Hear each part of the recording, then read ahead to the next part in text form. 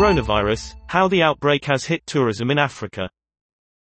Africa's tourism sector is battling to survive as coronavirus keeps away holidaymakers from abroad,